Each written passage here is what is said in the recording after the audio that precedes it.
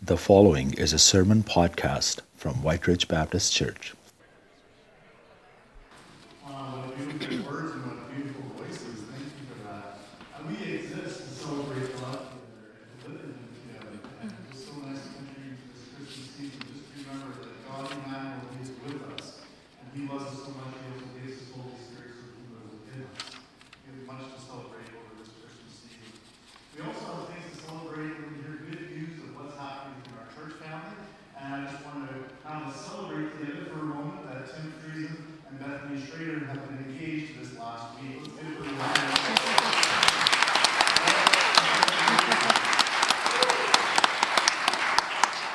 And as we think about just welcoming and wanting to share good things with each other, if you're new to our church, we'd love to know of your visit with us. We'd love to know any information you'd like to share with us. And if you'd like to have a visit, we'd be glad to meet with you.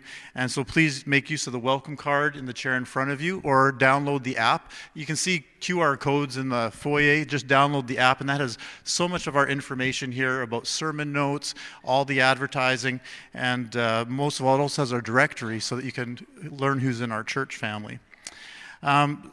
One of the things we really want to encourage you to do before, say, Tuesday, is to take some time to go to our website and send a greeting to our missionaries and our partners, just a Christmas greeting. We've made what are called Kudo board cards, and you just click on a link and you can write a note, you can upload your Christmas photo, and we just want our missionaries to know that we're thinking of them and loving them. So if you could do that by Tuesday so that we could send that on to them, that would be wonderful.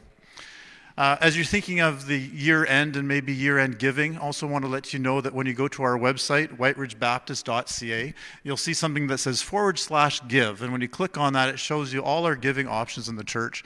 So as you're thinking of your year-end giving, just to be aware of this, that everything to count for 2022 needs to be in before December 31st. So if you're planning to bring something here like a check, please bring that to the office on the Thursday before noon. And anything else, it either needs to be postmarked or if it's electronic, that it's dated on the 31st. So just to keep that in mind. We show our love through how we use our time, our money, our relationships. And one of the things we're doing over Christmas is having two special giving opportunities. And one is just our Christmas offering. And we're kind of taking that until this Tuesday. The offering goal is $3,750, and it's going to be shared between three of our partners. Far Corners Ministry is in India, and that primarily goes to help the pastors care for their children. They need education. It costs $300 a year to go to school. So a lot of the funds that go there will help the children go to school. Then there's Bolivia, the seminary, that will go towards the spiritual formation program. And then Prison Fellowship, that is where it's called Angel Christmas Tree. And what they do is they talk with inmates in our prisons in Manitoba, and they say, do you have a child that you would like a gift to be sent to on behalf of you? And if they say yes, the inmate can write a note. They tell about what kind of a gift they'd like for about $30, and then it's hand-delivered to their child saying, this is from your mom or dad at Christmas time. So that's some of the ways that your funds could be wonderfully used to bless people over Christmas. And the last thing to be aware of is our Christmas hampers. We have 60 families each month who come for hampers, come for Winnipeg Food Harvest. And I just want to let you know the first 30 families that came last week, we had a hamper for every one of them because you guys actually brought them here. And this next week, we have 29 of the 30 already. So if one more couple, one more person would say, I'll make a hamper, that would be wonderful. That information's at the Welcome Center, and there's a list of the supplies that you could buy. It's about $50. But what a blessing for each family. So those are some of the ways that we can worship God together over Christmas. And let's continue worshiping Him in song.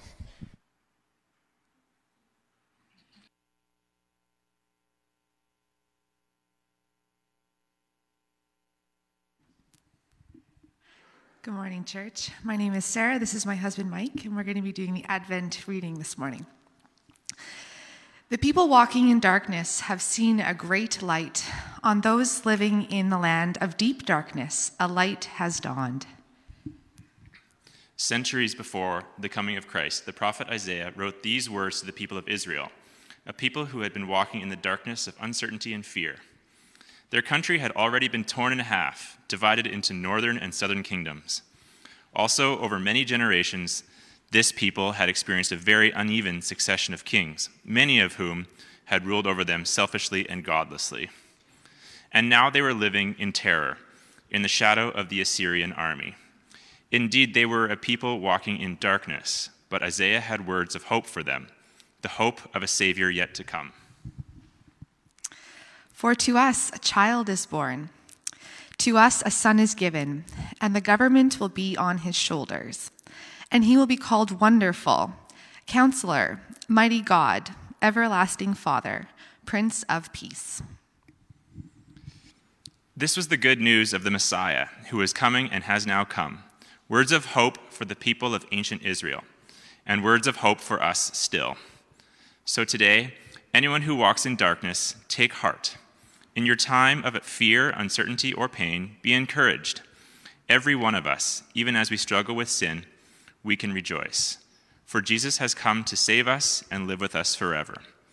In the words of the angel to the shepherds, Fear not, for behold, I bring you good news of great joy that will be for all the people. For unto you is born this day in the city of David a Savior, who is Christ the Lord. As some of you know, Marilyn Parker is home after having been in the hospital for a bit, and I was talking to her this week, and she said that her very favorite verse in Scripture and that she's clung to throughout so much of her life is just the last words of Matthew chapter 28, where Jesus says to his disciples right before he ascends into heaven, he says, "Remember, I am with you always to the end of the age." And that is a truth that we can cling to because of Jesus becoming our Emmanuel, God with us. And so if you're here this morning, like you just heard in the reading, if you're struggling with a lack of hope today for any reason, be encouraged. God is with us. And we're going to be singing songs this morning that reflect that. And I invite you to stand. Let's sing together.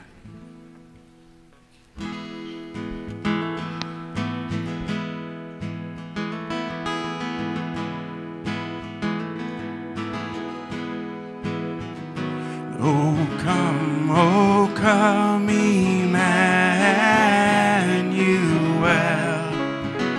and ransom captive Israel that mourns in lowly exile here until the Son of God appear.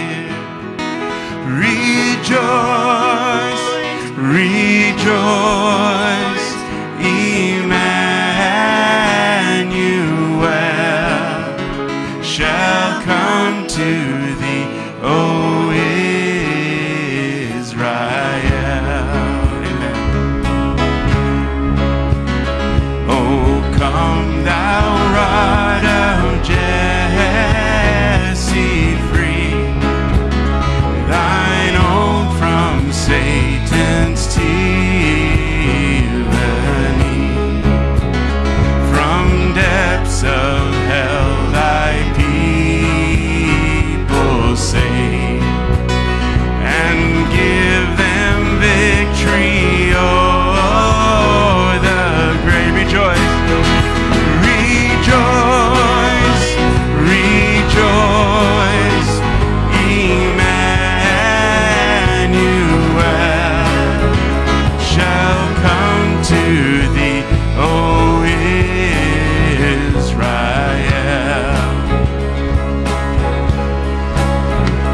Oh, come thou Key of David, come and open wide thy heavenly home, where all thy saints with thee shall dwell. Oh, come, Emmanuel.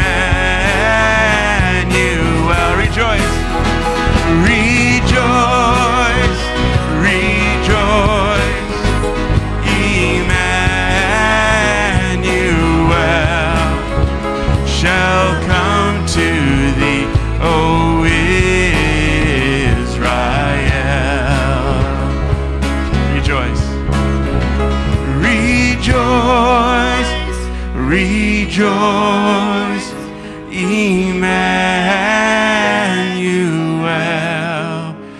shall come to thee, O Israel.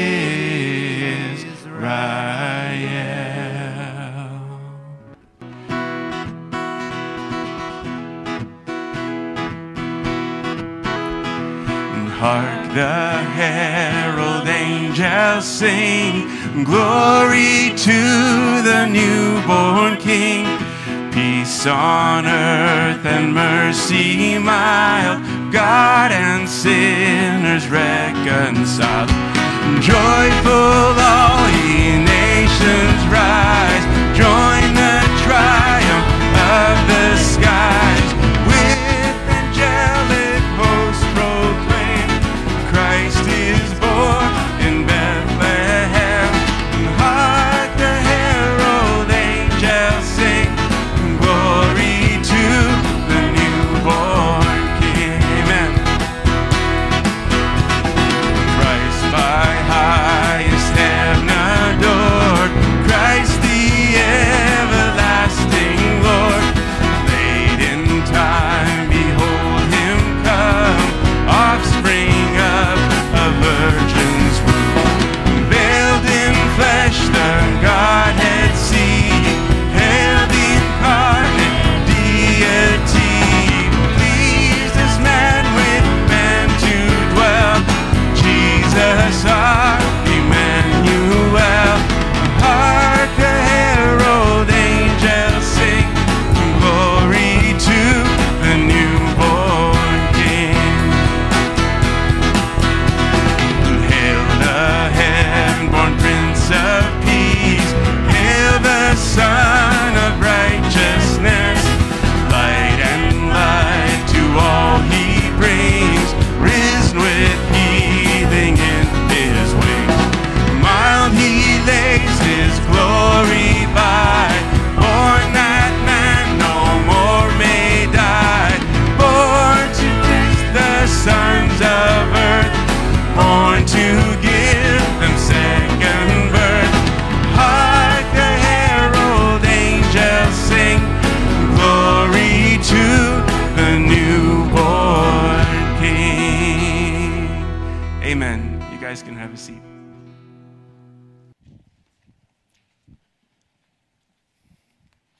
Amen. It's sure good to be singing those Christmas songs and carols. How good it is. We're going to be in the book of Isaiah this morning, and I have been sort of soaking in it all week and thinking about it. But before we go to the scripture, Isaiah chapter 9, that we're going to be looking at, I want to just take some time for us to spend in confession and in prayer before we enter into the Word. I was very intrigued by this recently, finding out that the lead singer for U2, Bono, was a good friend of Eugene Peterson. And I get that up there. And there was an interesting story of how Eugene Peterson, who is a pretty amazing theologian, died in 2018, most known for translating the entire Bible, called The Message, in a very common, understandable language. And he had never heard of U2 or Bono. And so one day, because of the message and impacting the whole group, U2, especially Bono, Bono invited Eugene Peterson to go to a concert. I think it was in Dallas, Texas. And Eugene just said to the guy that was handling a lot of his invitations and mail, just said, I don't have time to go. And he said to him, "It's Bono!" And then Eugene Peterson responded, because he was in the middle of translating Isaiah. And so he responded by saying, "It's Isaiah!" I just love that. It's just an incredible relationship that they had. In fact, he goes on to talk about it. I'm reading his biography right now, Eugene Peterson's biography, and goes on to talk about how in 2015, he eventually did go to a concert with Jan, his wife, and started to really get to know Bono. And then they invited him to Montana, where they have a cottage and a beautiful home on a lake. And they had this interview, and they talked about the Psalms. And I would encourage you to actually go to YouTube and check out Bono and Eugene Peterson, The Psalms, and listen to it. It's a 21-minute interview. You'll enjoy it. And I encourage you to do it within the next 2 weeks, because in 2 weeks, like I do every year, I'm preaching on a favorite psalm between Christmas and New Year's. And so January 1st, in 2 weeks, I'm going to be preaching on Psalm 33. And I'll probably read it in the message just to give you a sense of that translation work that he did in very modern English. But take a look at that. You'll enjoy the interview, and you'll have a better appreciation of just the relevance of God's Word called the Psalms, and for every story of life, every experience of life that you could live. And later on, after this interview, and he's back with his group on tour, Bono was asked by someone, why did you do that? Like, what was all that about? This excursion with Eugene Peterson to Montana. And you know what he said? He said, I needed someone to confess my sins to. And they had an incredible experience, and Eugene Peterson never betrayed anything that happened in those days of sharing. I needed someone to confess my sins to. You know, we all have that need. James 5:16 says, confess your sins one to another that you may be healed. The prayer of a righteous man is powerful and effective. And we've been talking in our staff meetings about how certain elements get put aside sometimes in our public worship, in our corporate worship. And one of the elements that we need to remember is this sense of coming before the Lord together in worship, but in confession, and recognizing that every human, whether they acknowledge God or not, every human has this wired conscience, which is hardwired to be in conformity to the law of God. Romans chapter 1 and 2. And we need to have a sense of coming clean before God. And God has made a way through Jesus Christ for that to happen, as those of us who have put faith in Him know. And so today I'm just going to lead us in a moment of confession in prayer. But I want to read from Isaiah before I do so, because Isaiah begins right off the bat talking about the need for confession that Israel had. He says in verse 16, wash yourselves, he says, make yourselves clean, remove the evil of your deeds before my eyes. Cease to do evil, learn to do good, seek justice, correct oppression, bring justice to the fatherless, plead the cause of the widow. And then he says this, come now, let us reason together, says the Lord. Though your sins are like scarlet, they shall be as white as snow, and though they are red like crimson, they shall become like wool.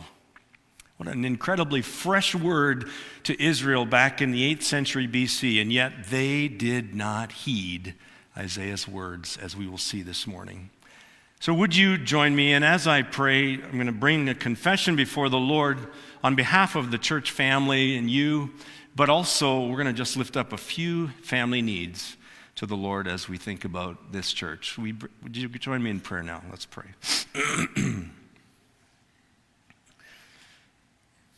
Our Heavenly Father, what an incredible invitation you've given that stands throughout all the time, that though our sins be as scarlet, they can be as white as snow. How white the snow is this week, and how pure our souls can be before you. Though we have soiled our souls at times with evil thoughts, wicked deeds, selfish ways, oh God, you know us inside out. You know us intimately, and we bring ourselves to you. We cannot hide in your gaze.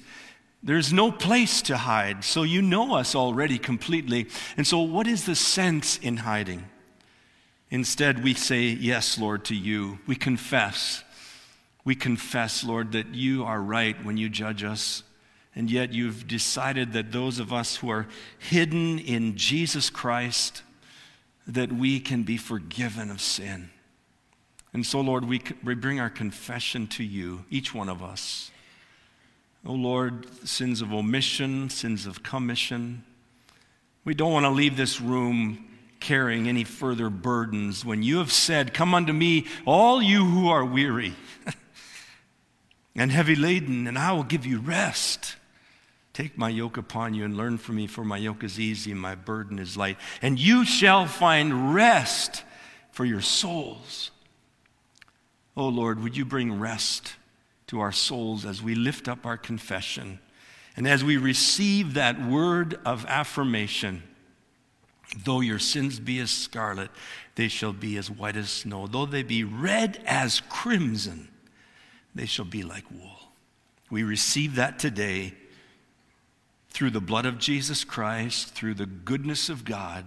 We receive fresh assurance today that because we hide in Christ, we are forgiven. Thank you, Lord. Thank you for your goodness. Father, you're a good God. Thank you for your tender mercies. New for us every morning. Every morning, great is thy faithfulness. Father in heaven, we bring to you some of the needs that are in our families, in our church family. We lift up to you some of these people that are struggling. Lord, this is a hard time for some people, Christmas, as they go through the grief of memory, missing those that are not with them. Maybe a first Christmas without someone there to be with. Lord, we pray for them. We think this morning of Dean and Glenda Ferguson, whose nephew took his own life recently. Oh God, would you surround that family with the reminder of who you are, oh God of hope, God of eternity. And would you minister grace to them and comfort. And Lord, I think of Carol Bergman, whose dad passed away. We pray for comfort on the family. We think of Marilyn Parker, and now at home we pray for Glenn and her.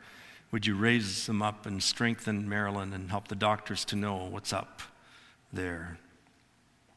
Father, we think of those who are carrying children in their womb, just new babies that are getting ready to be born. We pray for health and strength and safety. And for those newborns, Lord, that you would bless and keep those parents and watch over them. Father, for estranged ones in families that are no longer talking, we want to lift up those needs to you too. God, this is a painful time of year, and those situations, we lift them up. We ask you, could you, Lord, the Prince of Peace, in this season of time, do something to bring reconciliation and to heal? Would you do that?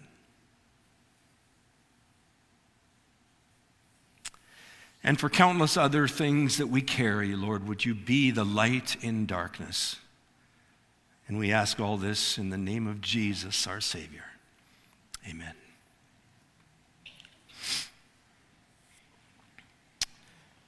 Well, when we read the words of Isaiah, we are reading an ancient text that was written in two different parts. In chapters 1 to 39, we see God confronting his people and calling them out, asking them to return to him instead of in rebellion. He tells them that he's going to do something if they don't turn to him. He tells them that God is going to raise up other nations to come against his own people because they have turned away. And he's going to do this because he's going to try and bring them back and save a remnant of them. And then in chapters 40 to 66, we see a softer tone in Isaiah as God in that same time reminds people that even as he is going to do that to his people, he is going to turn on those same nations that are instruments of his judgment and discipline upon his people. Countries like Babylon and Assyria and Egypt and Arabia. And he's going to bring judgment upon them and vindicate his people, for he is a loving Father. And there's an immediate application of what Isaiah is talking about, as with all the prophets. There's an immediate application in the 800s BC. But then there's sometimes this futuristic prophecy of what's going on that probably Isaiah didn't even understand as he penned the words. And another application had to do a lot with the Messiah that would come. For unto us a child is born, unto us a son is given, and the government will rest on his shoulder. Talking about the coming of Jesus Christ. In fact, Isaiah has more prophecies of Christ in it than any other Old Testament book, 20 prophecies of Jesus. Now, Isaiah prophesied during what is called the divided kingdom, when the 10 tribes of Israel in the north had separated from the 2 tribes of Judah and Benjamin in the south around Jerusalem. This is right after the sons of Solomon, Rehoboam and Jeroboam, have separated into 2 different kingdoms. And in biblical history, we see this being one of the darkest times in biblical history. We see a dark time. It was during this time that Isaiah had the privilege of ministering to both the northern and the southern kingdoms. He was inaugurated, called at the year that King Uzziah died, chapter 6 of Isaiah, 740 BC. And he reigned over 50 years through 4 kings of Judah. He reigned.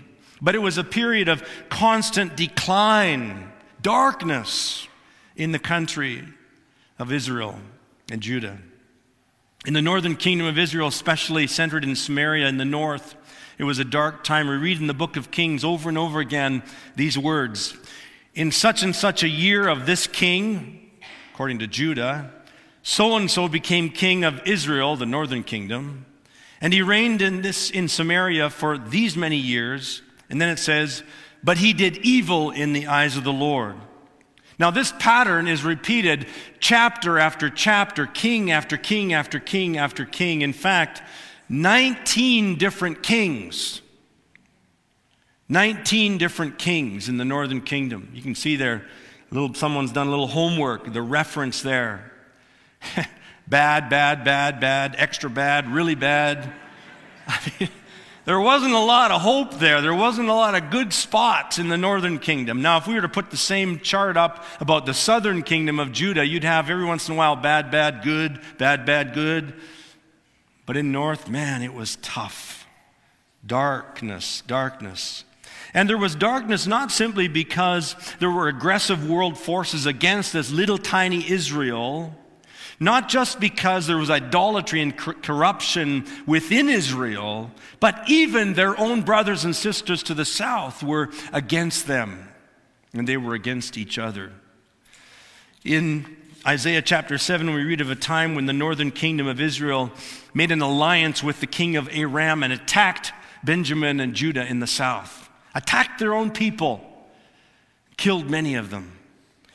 In the time of Christ, a group called the Pharisees considered themselves to be the true shepherds of Israel. Most of them were from the south, from the tribes of Judah and Benjamin. One of their rabbis said this, the 10 tribes in the north will have no share in the life of the world to come. There was animosity between the northern kingdoms and the northern kingdom and the south.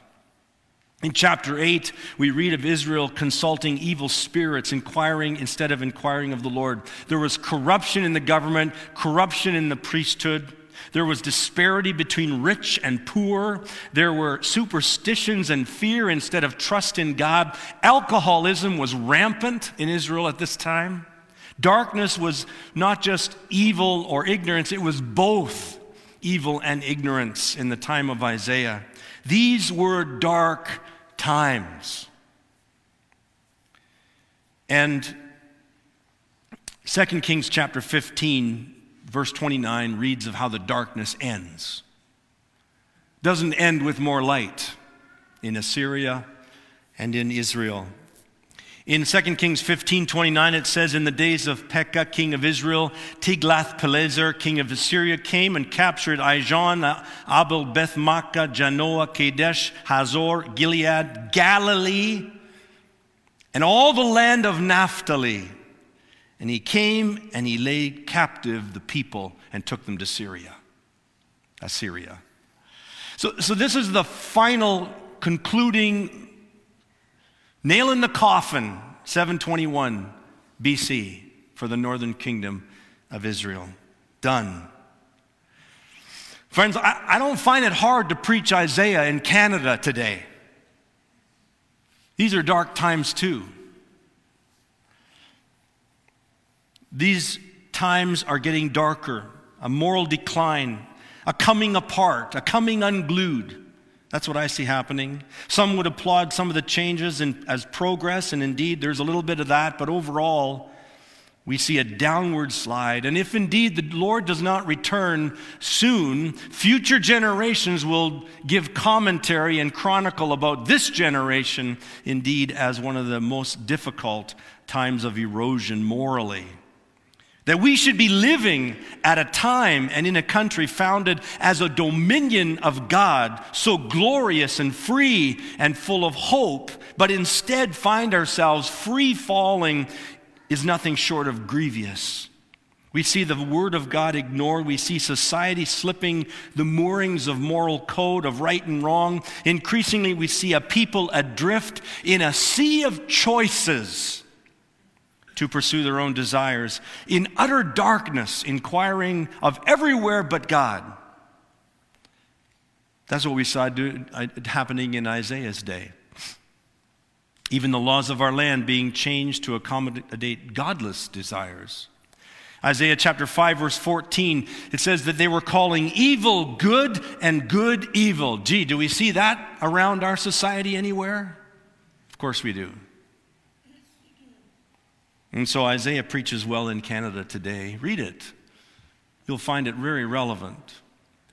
Where's the hope in all of this? After 8 chapters of calling out the darkness, in chapter 9 of Isaiah, the scriptures that were read by Mike and Sarah earlier tell us a little bit about the hope to come. Before I get to chapter 9 and look at this incredible chapter, I want to pause just once more. And I want to just remember something that is very special historically to this congregation. Because this past Wednesday, it was that the Sandy Hook shooting took place. 10 years ago, the Newtown massacre, the shooting. And we had a precious family, the Marquez Green family, that lived among us in our church for a few years before moving to Newtown. And the very year that they were down there was when the shooting took place. And little Anna Grace Marquez Green was killed, along with several other children. Isaiah, her 8-year-old brother, survived. He made it out of the school. And some of you maybe saw Facebook this past week and a CBS special where now the 18-year-old Isaiah gave a note to self commentary to his little 8-year-old self 10 years ago. And he comments on the life and legacy of his family of faith. It is worth listening to. As long as I live, I'll never forget 10 years ago, right now. I'll never forget 10 years ago flying down to Hartford, Connecticut and being at the funeral of Anna Grace. And I'll never forget standing and being one of those that had the privilege of preaching. I'll never forget when a huge choir that was in the Hartford church surrounded us on the front stage, and they started to just worship the Lord. And I'll never forget, right there, front row, Jimmy and Nelba standing up, raising their hands and worshiping God. And the rest of the crowd, a couple thousand people, stood up and said, "Oh, that's the tone we're setting today."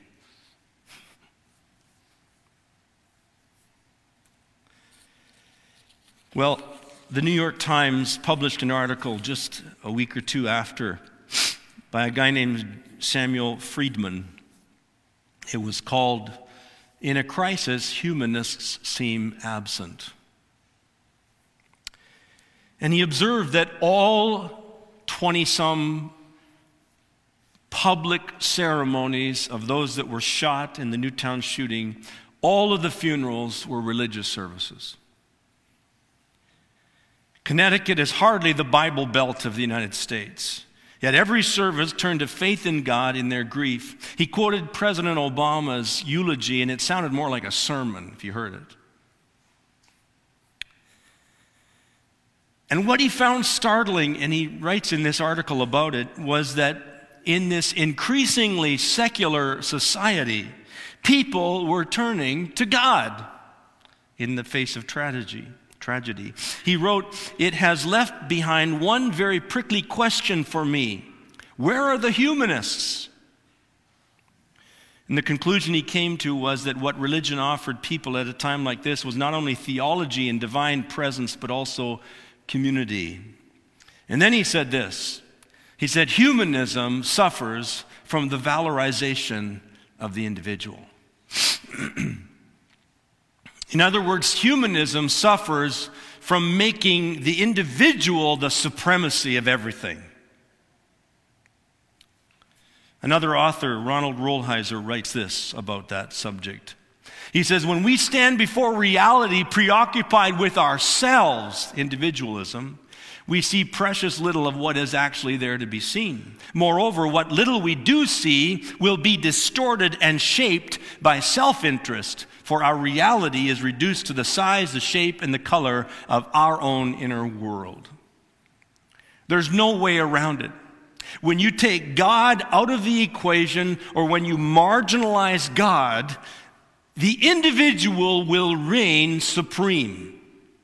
Whether it's a king that reigns supreme in 7th, 8th century BC Israel, or whether it's one of us who reigns supreme in our little puny world in 21st century Canada. When you take God out of the picture, self reigns supreme. There's no way around it. That's how you're hardwired. And so, unbridled narcissism, pursuit of the individual autonomy and self-actualization, call it what you want. As I shared with you several weeks ago, the 4 pillars of secular humanism is feelings are ultimate guide, happiness is the ultimate goal, judging is the ultimate sin, God is the ultimate guess. If it works for you, have at it. The reality of the true and living God. Just a guess. So you say, what does this have to do with Isaiah? Well, Isaiah was not prophesying to a secular culture the way that Canada has become a secular culture, but he was prophesying to a people who at one time had believed in God, followed God, and now had put God completely aside and were invaded by other societies and other cultures and by other idolatry and corruption. And God was no longer reigning supreme. They were in darkness. And after 8 chapters of this darkness, like I said, in chapter 9, after such a bleak picture, the first verse of chapter 9 starts with the big word, but. But. And he says, "There will be no gloom for her who was in anguish. In the former time he brought into contempt the land of Zebulun, the land of Naphtali, but in latter times he has made glorious the way of the sea, the land beyond the Jordan, Galilee of the nations. For the people who've walked in darkness have seen a great light, and those who dwelt in the land of deep darkness, on them a light has shone." Isaiah is prophesying about something he only dreamed about for the future. This land of Zebulun and Naphtali. Those are 2 of the tribes of the northern kingdom of Israel.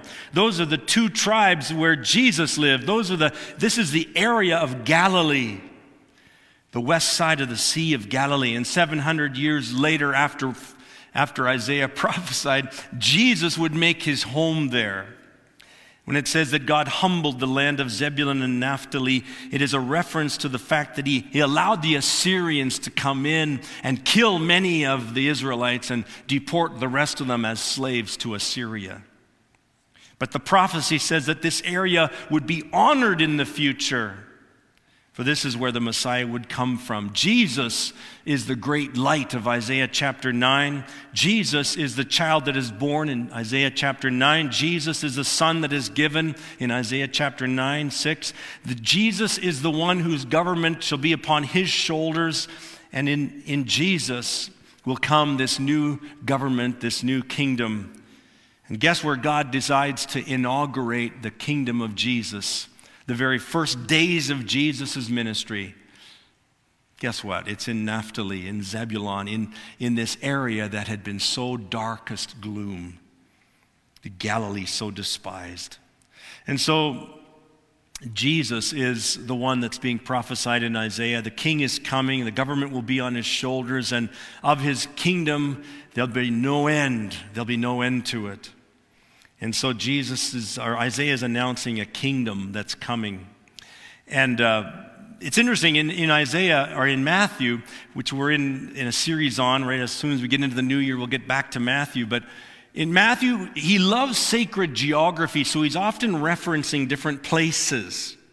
And one of the things he does is he says that when John the Baptist was arrested and getting ready to be beheaded, Jesus goes from Jerusalem back north to his area of Nazareth where he'd grown up. But he doesn't stay in Nazareth. He makes Capernaum his hometown now.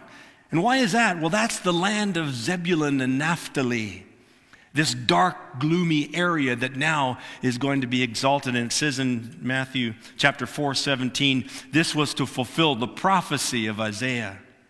Jesus calls the people out of darkness into light. He calls this people that had been downtrodden and so abused by domestic kings and by foreign kings and nations. And he calls them out. He says, become part of my kingdom. I'll make you a people. For unto us a child is born, and unto us a son is given, and the government will be on his shoulders. And what kind of king will he be? Well, he'll be a wonderful counselor king, mighty God king, an everlasting Father king, a Prince of Peace king. And of the increase of his government there will be no end, for he will reign on the throne of his father David forever. Incredible. And even in gloomy Galilee, there would be hope. So I want to just conclude this time by thinking of the kind of king that Jesus is for us. First of all, if he's a wonderful counselor king, what does that mean? Except that he is the one who understands from the inside out of you exactly what you're going through. He doesn't have to sit with you for hours to understand what you're facing and have you articulate it and guess at what your feelings are and how to make a solution. No, he understands from the inside out. He's a wonderful counselor. He comes alongside of you. And he is also a mighty God. In other words, he's all-powerful to make changes if you'll give your life to him and let him take the lead. He's almighty God to save. And he's this everlasting Father. He's not just a king, he's a Father that has actually got tender mercy toward you like no father on earth could ever even have. And finally, he's a Prince of Peace. He's the intent on bringing peace, not just peace with God, but the peace of God in your life. And you know in your private time, when you put your head on your pillow at night, if you will give it some thought, you know where peace is lacking in your soul and in your life. And as those of us who live on this side of the prophecy of Isaiah chapter 9, how should we respond except to say yes to this light of light, to this King of kings, to say yes in gratitude and glad obedience and say, yes, Lord, come into my life and reign in my home and in my heart because you are the King I want over my life. Think about how different King Jesus is. I just made a list here of how different Jesus was to all of the kings of the ancient world or even the Greek gods of the Greek world. In Jesus, we find a king who truly loves his people, and he's not a user. God is not interested in a relationship with you because he wants to use you. Every king used the people for his own ends. He is not interested in you because of the fact that he wants you to work on his behalf like other kings. He works on your behalf. Incredible. God at work in you, both to will and to do according to his good pleasure. In Philippians 2 it says. And he invites you He invites you to be his children, not his subjects. For you did not receive the spirit of slavery, Romans 8:15, to fall back into fear, but you received the spirit of adoption. We cry, Abba, Father. John 8:36, if the Son sets you free, you'll be free indeed. What a king he is. John 10:10, the thief comes only to steal and kill and destroy. I've come that he might have life abundant. What a king he is. And he's worthy to be loved and adored, not just appeased like so many kings had to be in the old ways. Titus chapter 2:14, our Savior Jesus Christ gave himself up for us to redeem us from all wickedness. In 2 Corinthians 5:21 it says, he became sin who knew no sin so that we might become the righteousness of God in him. You see, in every way that you think of Jesus, he's the kind of king that is completely for you and serving you in your greatest and deepest need, as opposed to all the kings of the northern kingdom of Israel that had gone before him in the land of Zebulun and Naphtali, among the Galileans. Jesus is a different king, unrivaled, matchless Son of God. And I hope that you know him today. I hope that in the midst of even Christmas, with all its glittery stuff and things going on, I hope you know him.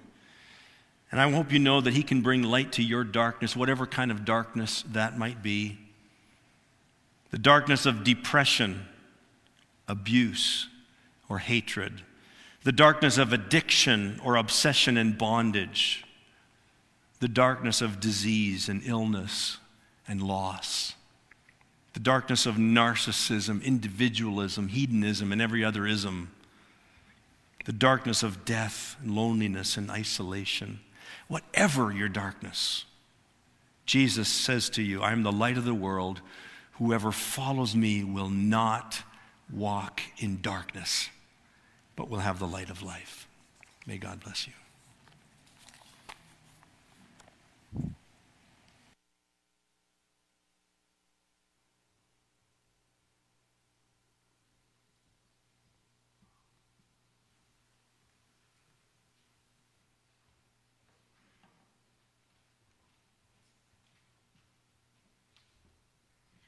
I invite you to stand.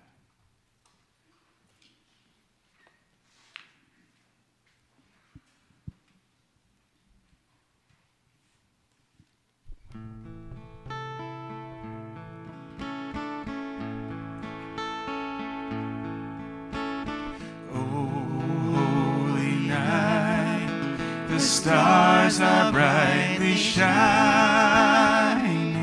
It is the night of our dear Savior's birth. Long lay the world in sin and error pining, till he appeared and the soul felt its worth. A thrill of hope, the weary world rejoices, for yonder breaks a new and glorious morn. Fall on your knees, oh, hear the angel voices. Oh, night divine, oh,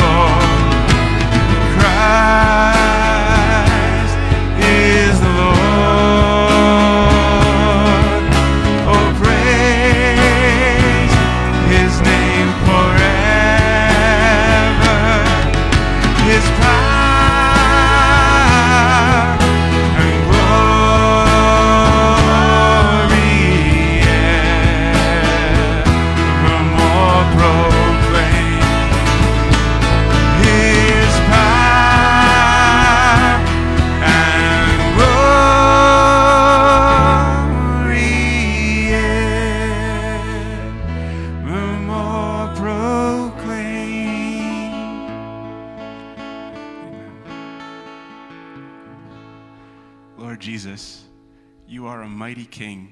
You are worthy of all our praise, and you are a King that we can trust. You are so very good and so good to us. And we thank you that you are a King who also walks with us.